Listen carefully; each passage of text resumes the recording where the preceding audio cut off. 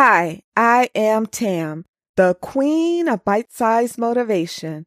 New week, 5 new bite-sized motivational notes.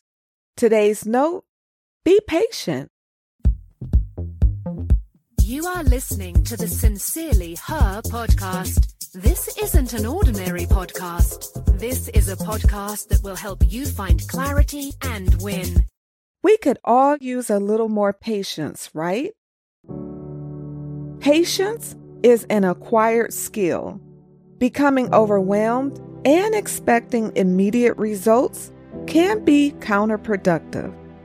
Developing patience will not only make life easier, but might also help curb unnecessary frustration.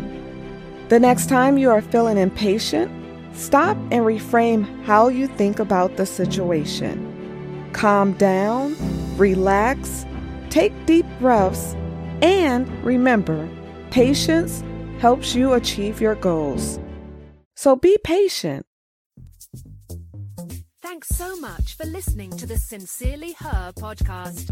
Remember, be you, trust yourself, be happy, travel, be authentic, have confidence, and never give up.